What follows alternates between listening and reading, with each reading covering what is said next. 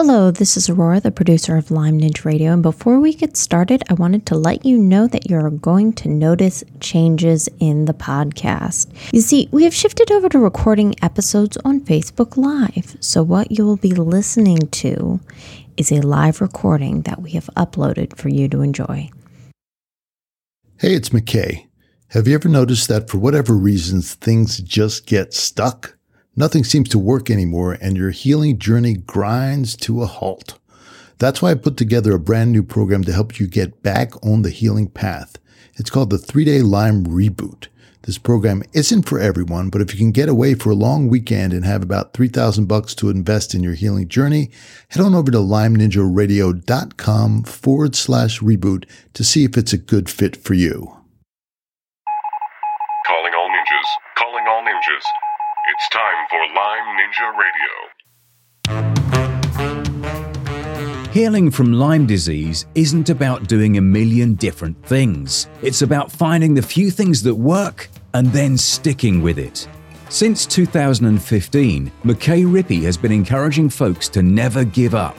Lyme disease causes all kinds of problems, and focusing only on killing bugs leads to diminishing returns. That's why generic cookie cutter treatments don't work. You need to fight Lyme like a ninja.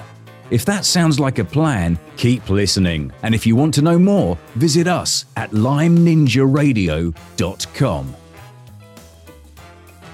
Here's your host, McKay Rippey. Hello, everybody, and good evening. Welcome to Lyme Ninja Radio Live. Hope you have your water with you. Keep you hydrated. It's the most important thing you can do.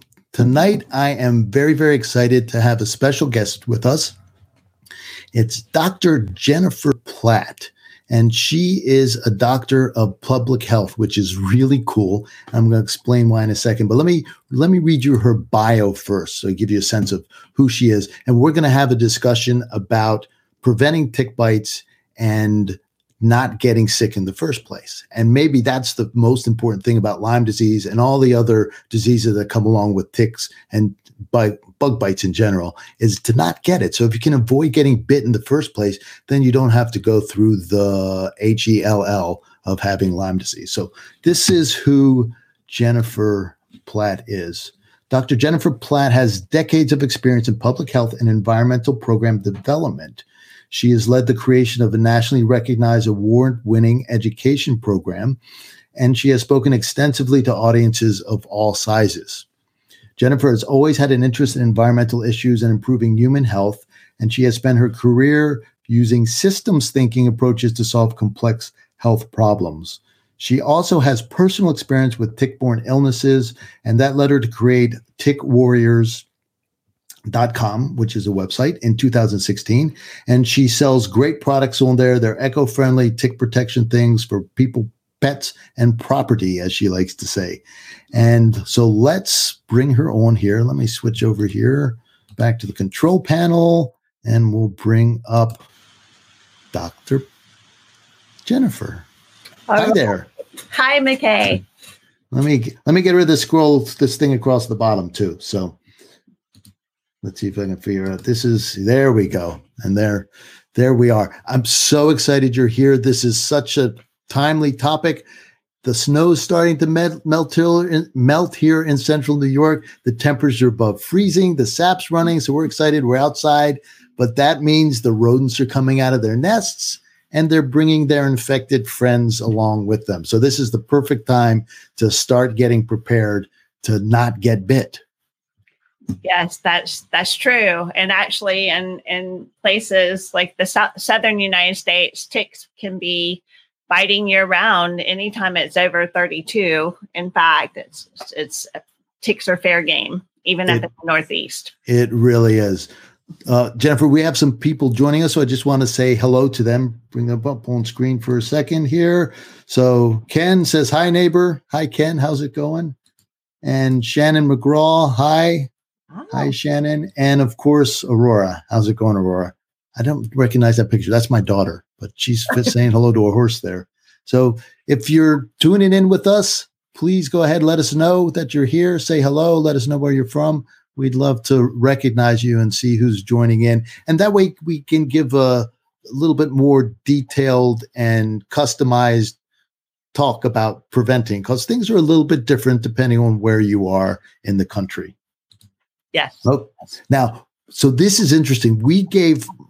My Lyme disease support group that we have here in New Hartford, we gave a talk a couple years ago up north a little bit. So up north, we get a lot of snow here in central New York, but at what they call the northern tier, the Tug Hill area, they get that much more snow. It is like they get just so much snow. It's incredible. And there's a man up there is telling a story. He said, you're talking ticks aren't active below freezing, but I was out snowshoeing and the temperature was only 10 degrees. I came home, he says, and pulled the tick off me. So this whole idea that they're not active at freezing, take it with a grain of salt. If you're out in the woods, if you're out in the edges somewhere, the ticks could be active just depending on the animal that walked by or the foliage that's nearby. So you're never safe. You got to always be aware. Would you agree with that? I absolutely do. And, you can, so of course, ticks can hunker down in the nice warm underbelly of a deer or the mice and, or under the snow. And you also have microclimate. So if the sun's shining down and you have a really nice warm spot, the ticks it's going to be warmer than, it's going to be warm enough in that particular little area, even though the air temperature may be below freezing. Yes. And there's the whole conversation about the climate changing and getting warmer. And so the habitats of ticks may be expanding. The other interesting thing I heard from an entomologist or tick expert from the University of Maryland, he said that the Lyme, particularly the Lyme bacteria, we've heard of heat shock proteins, right? They're help animals and ourselves deal with heat. They're cold shock proteins. Mm-hmm. And so the Borrelia gives the tick a cold shock protein. So it's actually more resilient to the cold weather. And they're scary enough. These ticks is like, they don't need any help. But it seems like Lyme disease is just everybody's worst nightmare. Yeah. Yeah. I mean, ticks have been around for millions of years. They found them in amber, encased in amber, so it's clear that they're going to be doing the cucaracha with the cockroaches after we're all gone, right? You be the ticks and the cockroaches together. It seems that way. So will you give us just a brief overview of kind of the life cycle of the tick and how they move from different types of mammals and how they end up close to your home or in your home or on your pets? So, McKay, I'll give you a very brief version of that. And because I know there are thousands of iterations, but what's the true? It's true. And the thing is that, as far as I'm concerned, that there's two main ticks that are causing the bulk of the problems right now. We have the black-legged tick, of course, and that's the tick that's primarily responsible, according to current understanding, for transmitting the Borrelia. And it is very predominant in the northeastern United States, but it is all the way down the eastern U.S. And, if you go out west, you've got the western black-legged tick, and it has really a 2-year life cycle. And in the Northeast, they know that when, the larval ticks are traveling around on mice, and then, as they get bigger, ticks always need a blood meal to hatch to the next life cycle stage. So when they're born, they're the larvae. They have a blood meal, and then they transform into nymphs. When they're larvae, they only have 6 legs. When they feed on a meal and then they hatch or molt again, they have 8 legs. So they're arachnids. They are in the spider family. And so the nymphs are the next stage. And then when the nymphs feed, they become adults. So for the black-legged tick, that takes about 2 years. The other tick in town, as far as I'm concerned, is the Lone Star tick. And that one is very famous because the female has the white dot on her back. The life cycle isn't quite as long for that one. But of course, when it's born, it has 6 legs. It needs a meal. And the big difference between those two is that the Lone Star tick can thrive all life cycle stages on deer. And so, deer are tick factories, and they have such a large range. They're picking up the larval ticks. They're transmitting them far away, the nymphs and then the adults. And that's a big difference between the two. The Lone Star tick is also very aggressive. The black-legged tick is very docile, hangs around in one place, does the thing that they call questing, waiting for animals to come by. Right. And the Lone Star tick is a hunter. It will sense CO2 from up to 100 feet away. I kid you not. It'll raise its front legs and come. And I've often said, it might be a good thing that we really can't see them that well, because I know there are places when you walk outside and there are lots of Lone Star ticks. Yes. Now, but let's clear this up a little bit. They're not like a mosquito and can cover that 100 feet in 2 seconds and zap you. They still have to crawl, right? Now I understand they're more aggressive, but if you're out camping or sitting or in a blind hunting or something like that, they will hunt as opposed to the black-legged tick that'll just sit there and say, God, I hope the hunter comes down of his blind. The Lone Star tick will crawl up there and try to find you. Yes. Yeah. Yes, exactly. I mean, I had a guy who was a mechanic, and he's working on his gravel driveway, underneath the truck. And he said they eventually come. Wow. He'll be out there working, and then all of a sudden the ticks have shown up because they sensed them. So what's the best way to keep a tick from crawling on you? So prevent that? Is there something that'll repel them or kill them? What do you recommend? Yeah. So, we've all been conditioned to use repellent on our skin.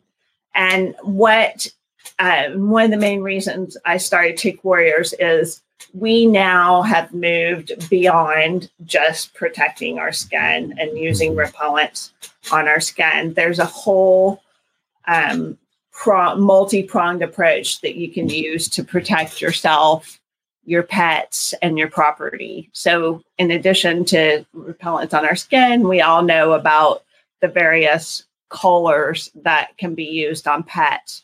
But I started Tick Warriors because there are safe and effective natural ways to do that. And I really want people to know that we have moved beyond just repellent, like you said. So let's start there. Let's start with the repellent, the person, and then let's go out to, let's say your pet, and then let's talk about keeping them out of the yard. Because really, it doesn't matter what setting you're going to be there, whether you're in your own yard or whether you're out, taking a walk in the woods. And that's the other thing. I mean, you talk to some people now, they've gotten bit a few times or had Lyme disease, or even just terrified. It's almost like the coronavirus, right? People are terrified of going out, and you can't let these ticks run your life. It's important to be educated and take precautions, but it can be prevented, and even if you do get bit and get infected, if you get treated early and you know what you're looking for and you're aware of the risk. The problem is, the worst problem I've talked to, and I'm sure you've talked the same thing, hundreds and hundreds, thousands of people. The worst problem is when somebody says, gee, could this be Lyme disease? And an expert says, nah, it can't be. We don't have any in this area, or you don't have the right, the local public health says there's nothing in this area, so therefore you don't have Lyme disease. It couldn't be Lyme disease, couldn't be Borrelia, couldn't be Bartonella. That's impossible. And then so they go through years and years, and by that time the infection has spread and taken root, and it's so hard. It's like getting dandelions out of your lawn. It's so hard to get it out once it's in there. Right? Yeah. Yes, it's true. That's true. Okay. So what do you got? So what we've got is the first step is personal protection, right? This is a repellent that has actually been on the market for quite a while now. It's called BioUD, and the UD stands for undecanone. That is one of the handful of CDC approved ingredients that is not only safe enough for pregnant women, but it is all natural. That it comes from the wild tomato plant. And this product is the repellent. And the thing about this that's different from pretty much all other repellents on the market is you can use it on both your skin and your clothes. So that's what I was going to ask. That's safe to put on your skin. Yes. So you put it on your skin and you put it on your clothes. And I have an 11-year-old now. He's been trained for many years now. The bottle is always by the door. When he goes outside, he knows he's spraying from, pretty much toe to shoulder. This is because it's natural. It's not going to last 6 to 8 or 20 hours like DEET will, right? Okay. Treat it like sunscreen and reapply it every couple of hours. And, one trick that I've seen, tickencounter.org is a really great website for the A to Z of ticks. And one of the tricks I've seen Dr. Tom Mather advise people to do is you actually kind of roll up your sleeves and your pants legs and spray the inside and then roll them back down. Yep. So that's additional protection as well. If they happen to be crawling up, they're going to be repelled. And so what do you think of the permethrin soaked and treated clothing? So I feel like there's a time and a place for everything, and people always have to weigh the risks versus their needs. And, my big caution for people on using the permethrin clothing is if they're going to deplete. I have seen studies where they're finding the permethrin in your sweat. So, down here in the humid South, it's very difficult if you're going to be out working in hot, sweaty field conditions.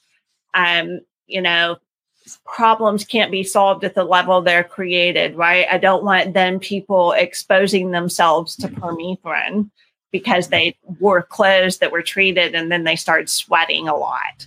So I really advise people, if they're going to be using the permethrin treated clothing, to please try not to sweat. Good luck. But then how about something like shoes? Yes. Shoes or, the outside of pants, but you're really saying be careful not to put it where it can get in contact with your skin and then get rehydrated, because you put it on, you're supposed to let it dry, but if you sweat again, it gets rehydrated and then it can transfer, is what you're saying, right? Right. Yeah. Okay. Yeah. Boots and shoes are great. That's a great application for the permethrin if you don't want to go with the natural route. Mm-hmm. Okay. So we've got this great product. You can put it on your skin. It's all natural. It repels, so maybe you've got some permethrin. I can never say it right. It's PER. I want to say pro, but it's permethrin or something like that. And you put that on the outside of your boots. If you got socks outside your pants, if you're one of those people, you can do that.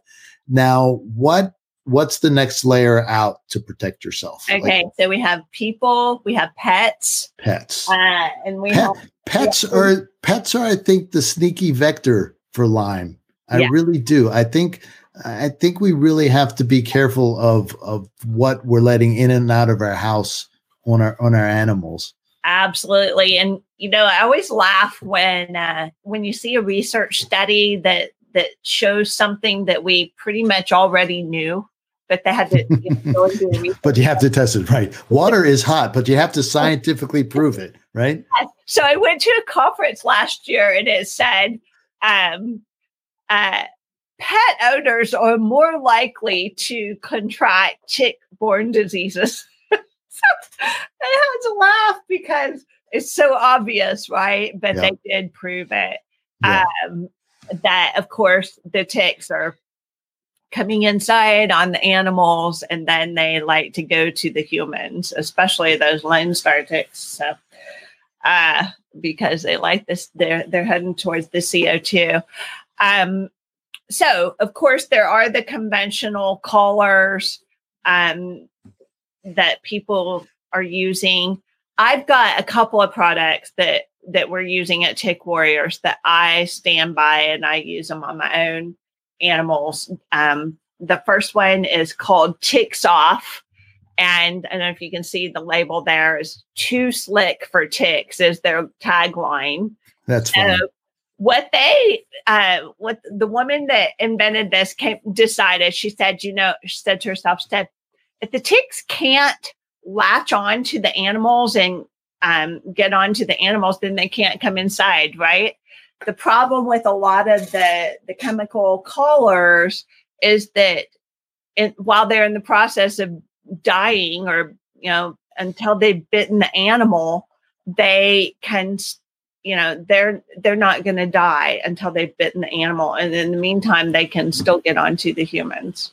So this, you rub into their fur. It's almost like a conditioner, and there's a couple of, they've got lavender smell and eucalyptus, and you rub it into their fur once a week, and it keeps their fur nice and soft. And the ticks cannot, they have little barbs on their legs, right? They cannot latch on to the fur. And it works on dogs and horses. So that's a nice idea. So this is a mechanical treatment. So it's not so much that they don't like the smell or something, makes them sick to their stomach or whatever to repel them, but it's like they literally can't grab on. And there's nothing to grab on. On to the dogs, and also it works on horses. Sure. So anything. So I would assume it work on a cat as well, right? So cats are a little bit tricky. How come? Because they lick their fur, and you don't want to expose them to some of the essential oils that are in a lot of the repellents. And absolutely, permethrin is toxic to them. So cats are tricky. And what I tell people to do with their cats is to give them coconut oil on their food. Really? Coconut oil is a great repellent. And just give them a dollop of coconut oil on their food in the morning and at night. And that's, something a lot of people already have. That's like a $10 tip right there. So that one that's new to me completely. So, so if people consume coconut, does that work the same way, or is it something special about the cat's digestion that gets it to their skin? Or do we have to rub ourselves all over with coconut oil? There hasn't, I haven't seen any studies. I just can tell you almost all of our products have coconut oil in them. Okay. And I think it's just a great all-around ingredient to use. Yeah. And since we're talking about cats, I want to highlight particularly the black-legged tick doesn't love to feed on cats. Yeah. But that doesn't mean that it's not going to sense a warm body, grab on, right? Because the black-legged tick is really the zombie of ticks, right? It's just reaching to grab, and whatever comes by, it's going to latch onto. If it happens to be your cat, then it's going to hitch a ride. Now, it's not going to want to feed on it, so it's going to drop off. And if your cat's coming in and out, it may drop off in your bed, on your sofa, right? On the living room rug, wherever. And then that tick is going to start its questing behavior again, looking for another ride or you. Yeah. So just because ticks don't feed, particularly black-legged ticks don't love to drink cat blood, doesn't mean that your cat will not carry it into your house. Don't make that mistake, right? Right. And remember, again, the Lone Star tick, it's not going to wait. It's going to seek you out. So I have to say that the Lone Star tick is taking over populations. I know of at least historically black-legged tick population in very, very primitive areas of Martha's Vineyard that have now been taken over by the Lone Star tick. Right, because the name implies that you're just going to get that in Texas or somewhere in the Southwest, right? It's no longer the case. The habitat is really swung up east, right? Yeah, the Lone Star is because of the white dot on its back. It's not even originated out of Texas. It's a it's just See, that's a mistake I made. humidity. I assumed. Mhm. Now, the other thing is you're the co-founder, your friend, the co-founder of Tick-Borne Conditions United. Yes, right? Beth Harrison. Mhm. Exactly. Mhm. She's very familiar with this tick because that's the tick that carries the alpha-gal allergy, right? Yeah. And this is my worst nightmare, is to get this. And so for those of you who don't know, the alpha-gal, you develop an allergy to mammal products, flesh, proteins. So you can't, that's it. No more burgers. It's like you're done. Or pork, no pulled pork sandwiges. Bacon, it's like it's no over. No burgers. bacon. I don't know what I would do. No medications with I- gelatin in them, vaccinations, No personal Jello. care products. I mean, the list goes on and Yeah. on.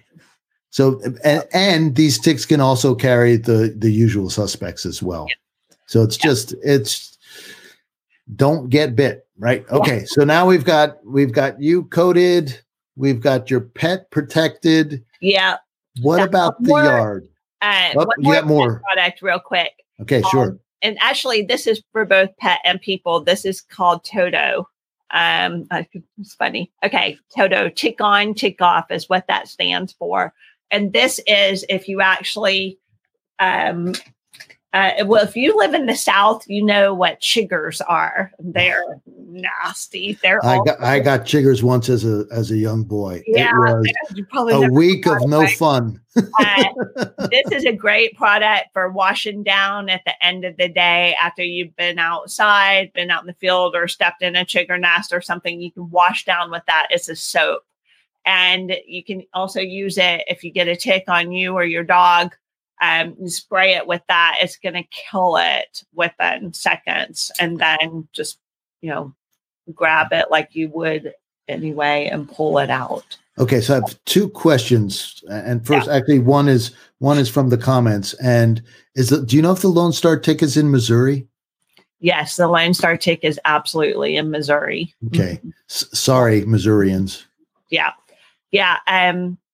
Lone Star tick is largely up and down the eastern seaboard now, as far west as Oklahoma, at least, and up into Indiana, I think Michigan. I mean, the Lone Star tick is probably the east, safely you can say, the eastern half of the United States.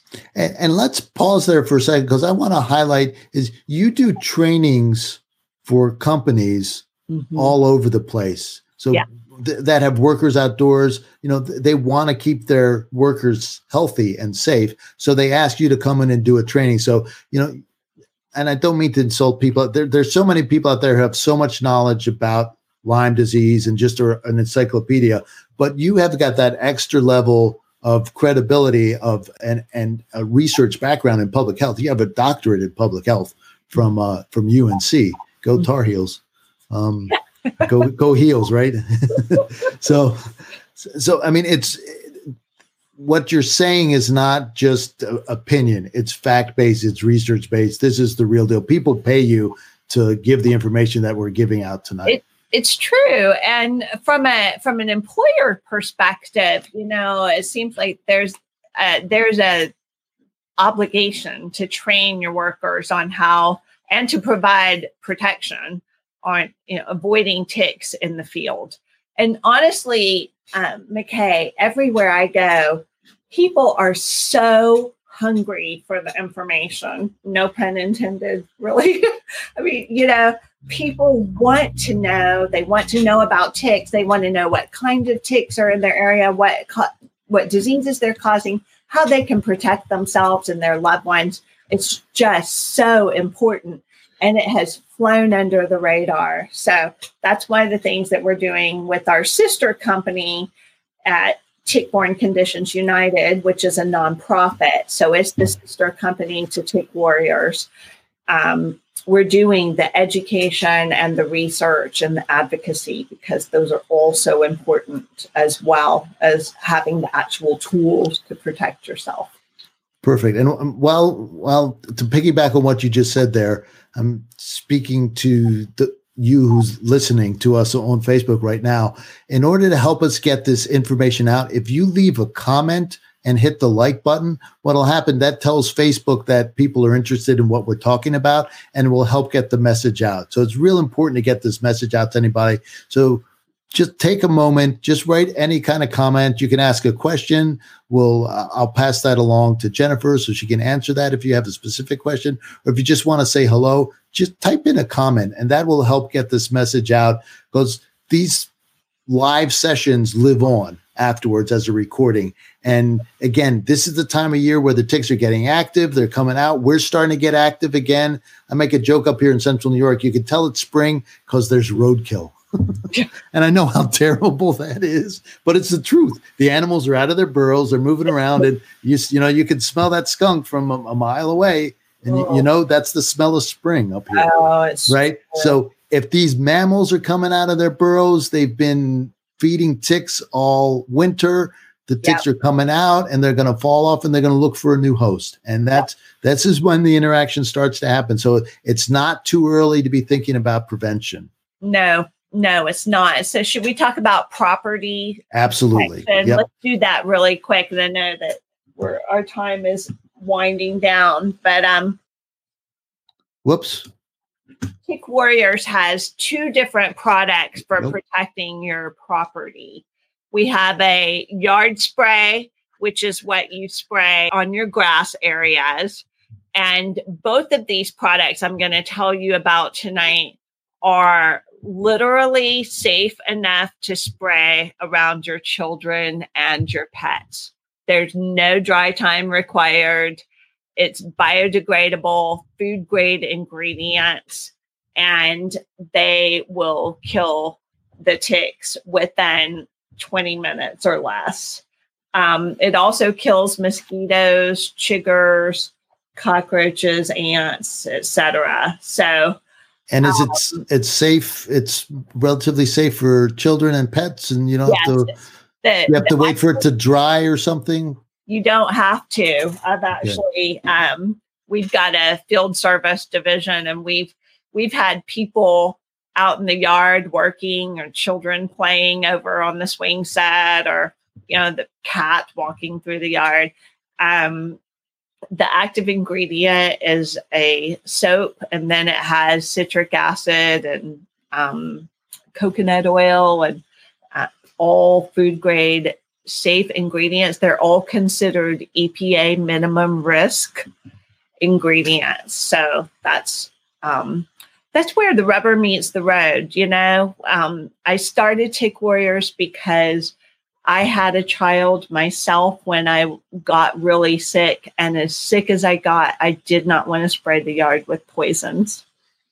And when I ended up starting this company, I looked around until I could find a product that exceeded that first generation of green products. We all have, or not all of us, but a lot of people that care about the environment have gone out with gumption, and that first round of products doesn't always work, right? But this absolutely generation that's one of we have at Tick Warriors is safe and effective. And it works. We have customers that have said it's been life-changing for them. In terms of being able to enjoy being outside, because if you can't be outside, what is life about, right? It's like, what's the point? Like what you said, you gotta have the tools to go out and be safe, but also to know that you're protected. The second yard product we have pest control, and this is predominantly a repellent. It will kill the ticks, but it also repels. So that where you use this product, and I don't know if you can see it, the fine print there on the camera or not, but this is for your natural areas and your wooded areas. So down here, a lot of homes have grass right around their house, and then surrounded by woods. We're kind of on the urban, peri-urban interface, and then we have a lot of rural properties as well. So where this product is really good is to spray in those leaf litter, mulch areas and the first 8 to 10 feet of the woods on your property barriers, because that is going to repel the ticks. So first of all, it will kill them, but then also it has a residual that lasts for up to 30 days and it will repel the ticks. So we have people that spray as often as every month, especially during the peak seasons. And we have some people that spray once a year. It's all going to depend on your particular property and what is going on your yard and land. And since you bring that up, the basics are to help reduce, you're not going to prevent, but around the house, if you keep the grass short, right, and allow the sunshine in and allow it to dry out, don't keep it moist. Yes. 24 hours. That's 7 days a week. That's great for the black-legged tick. Yeah. They really can't survive in that short grass. Again, the Lone Star tick, different game. It will go out into the grass. So that's why we like to have this two-pronged approach in areas that have both kinds of ticks, especially. So you spray your grass, you kill all the ticks that are there. Yeah. Or not all of them, I'm going to say. We can never guarantee a reduction to zero, but it's all about risk management. Right? Exactly. It is risk management, because you can always have a bird or a rabbit or squirrel or, dog, whatever, something comes through your yard and drops some other ticks. Exactly. And that is where the repellent is really nice to have, the pest control, because it will help repel other ticks that may enter in the area for whatever reason. Okay. So we are going to be winding down in a second here. If you have a question for Dr. Platt, please go ahead and type it in and we'll get it over to her. So I'll give you a minute or two to do that. Our system takes a second or two. There's a delay in that. So if you can do that. And if your question isn't getting through, you may be listening or watching this feed kind of on a secondary thing. So if you're on your phone, just tap the video itself and that'll bring you right to the comments that are actually attached to the video. And then we can see them. And while you're waiting for that, I can mention that we are giving a 10% discount off of Tick Warriors purchases on our website with the code Lyme Ninja. And hang on. I thought I put it up there. Oh, where did it go? I was all so proud of myself. I didn't save it. Here, let me try it again. Hang on. Here it goes. Add banner. There it is. Woohoo! See, look, how fancy was that? To encourage your listeners to, go online, check out our website and our store, and use that code to get 10% discount. Yeah, we also have $5 flat rate shipping. So does the bug spray, and you've mentioned several of them, but let's talk about that first personal repellent. Do you soak your whole body, take a shower in it, or are the wrists and arms kind of entry points enough? What do you do? So what we do is we just start down at our feet and we're spraying. It's a pump sprayer. So it's kind of like, I don't know what the good analogy is. It's like sunscreen. Yeah. Sunscreen. That's, pump so spray. You spray everything. Yeah. Okay. So you need a bottle by your dresser, you need a bottle by the front door, and then you need a bottle in your backpack. Yeah. Or wherever, right? Car, so you always have it with you. Yeah. Okay. So let's show people let's see if I can do this. Let's show people your website. Okay. And so that's you. That's what I was reading. Uh-huh. But let's go to the home page here.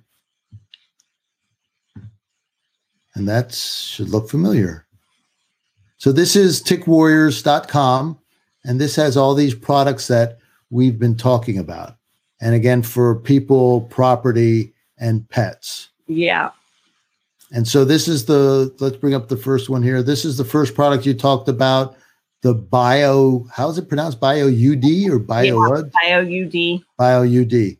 And so this is safe to spray on for pregnant women, for children. You don't have to worry about the toxicity like permethrin, and you don't have to worry about it not being effective. Right. And actually, I'm so glad you said that. Let's see. Somewhere I've got a copy of my study. They did a study where they compared those two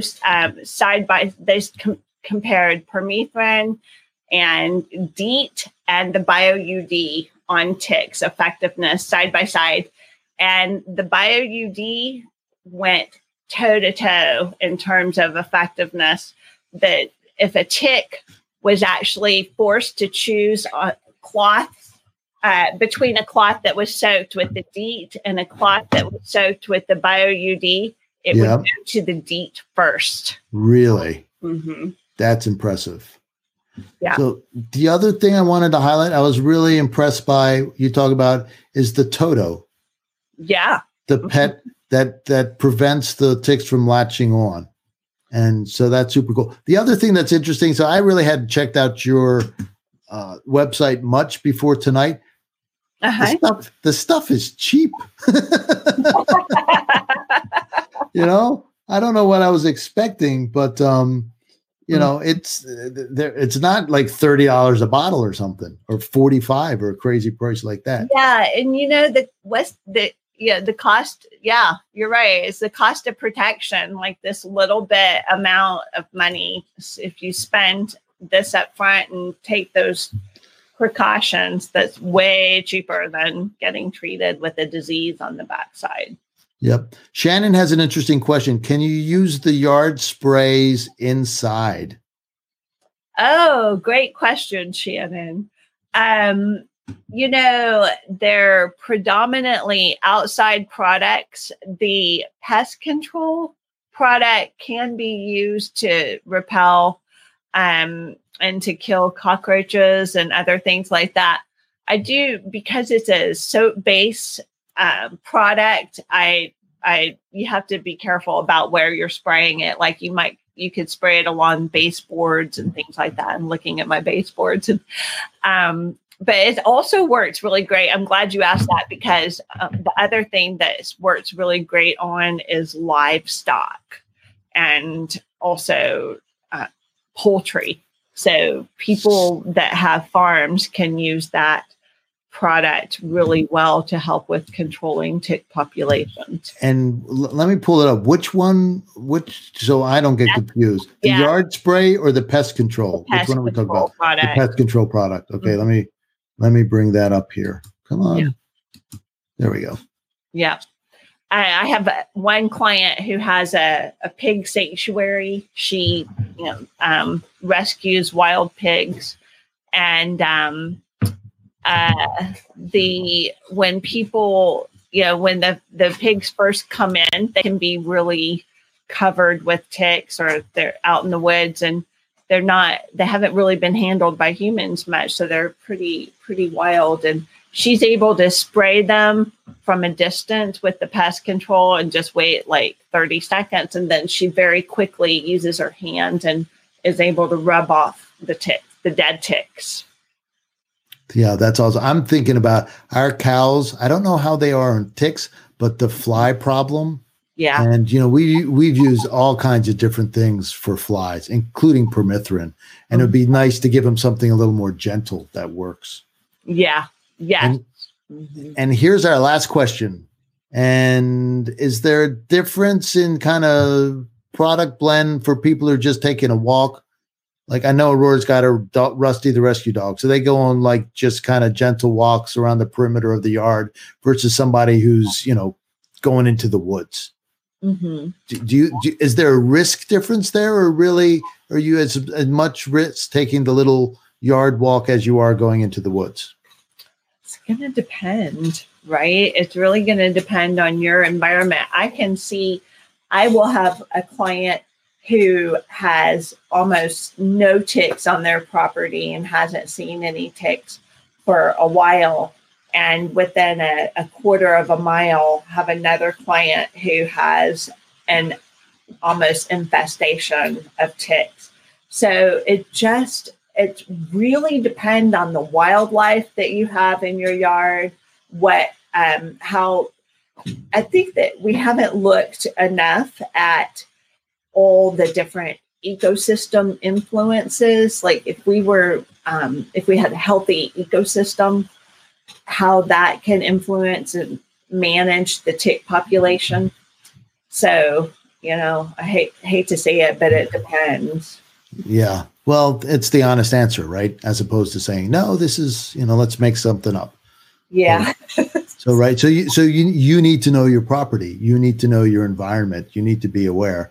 And, so you can talk to people who are out, neighbors, right? That's one thing. Sometimes the local health department will do a tick drag through an area. So you can contact them and see what that's like. But that doesn't get down to what you're talking, the microenvironment, the microclimate. You might have an infestation of, I don't know, mice or voles or something like that. And I mean, this is one of my favorite stories is we have barn cats and they did such an awesome job keeping away squirrels and chipmunks. And so we're able to put bulbs out and all kinds of fancy flowers and they stayed away.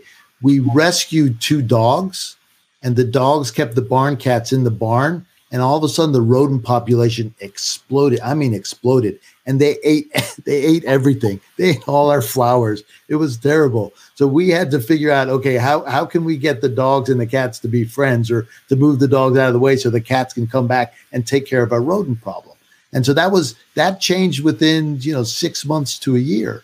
Yeah. And we thought we had everything taken care of, but the microenvironment is really important. And I forgot, this is my last question for you. And then I'm going to set you up. What I'm going to want you to do after you answer my question is I want you to give a voicemail message to the Lyme community, to the community at large about your take-home message, what you like to tell them about tick prevention. So just put that in the back of your mind for a second. And so my last question is with you, and I asked this before we went live, and I forgot to weave it in earlier, is can people release animals? Can people encourage different kind of animals or fowl?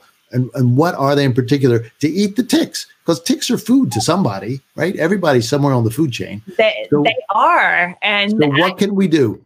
It's a great question because I've had more than one person say to me, what benefit are ticks in the ecosystem? Right. So yes, you're right. They're food to something else as well. And so I have a lot of people that say they have guineas. They have helped keep the tick population down with guineas. There's been some interesting research done out of Old Dominion where they looked at the effectiveness of guineas and they could not prove that they were effective. And in fact, they actually found ticks on the guineas. So the guineas were eating ticks, but then the ticks were eating the guineas too. But, as far as natural controls, we love opossums because they're going to eat ticks and they can eat thousands of ticks. It's hard to know if it's a season or in their lifetime, but they're good at tick control. And, even things like keeping snakes around because the snakes eat the mice, right, that have the ticks on them. So there's just a lot of nuances to the ecosystem that we're really not taking into account. And of course, deer, the big problem with deer is they have no apex predators anymore, in a lot of areas, and their populations are going unchecked. Yeah, my aunt lives in a neighborhood about an hour from here that abuts a state park, and the deer know it's a state park and they're protected, and they just overrun the place. And it's like almost everybody in this neighborhood, and the houses go right up against the woods there. So it's just it's the greatest environment for ticks, and it is. The interface between humans and ticks there is terrible. Yes, you've got it.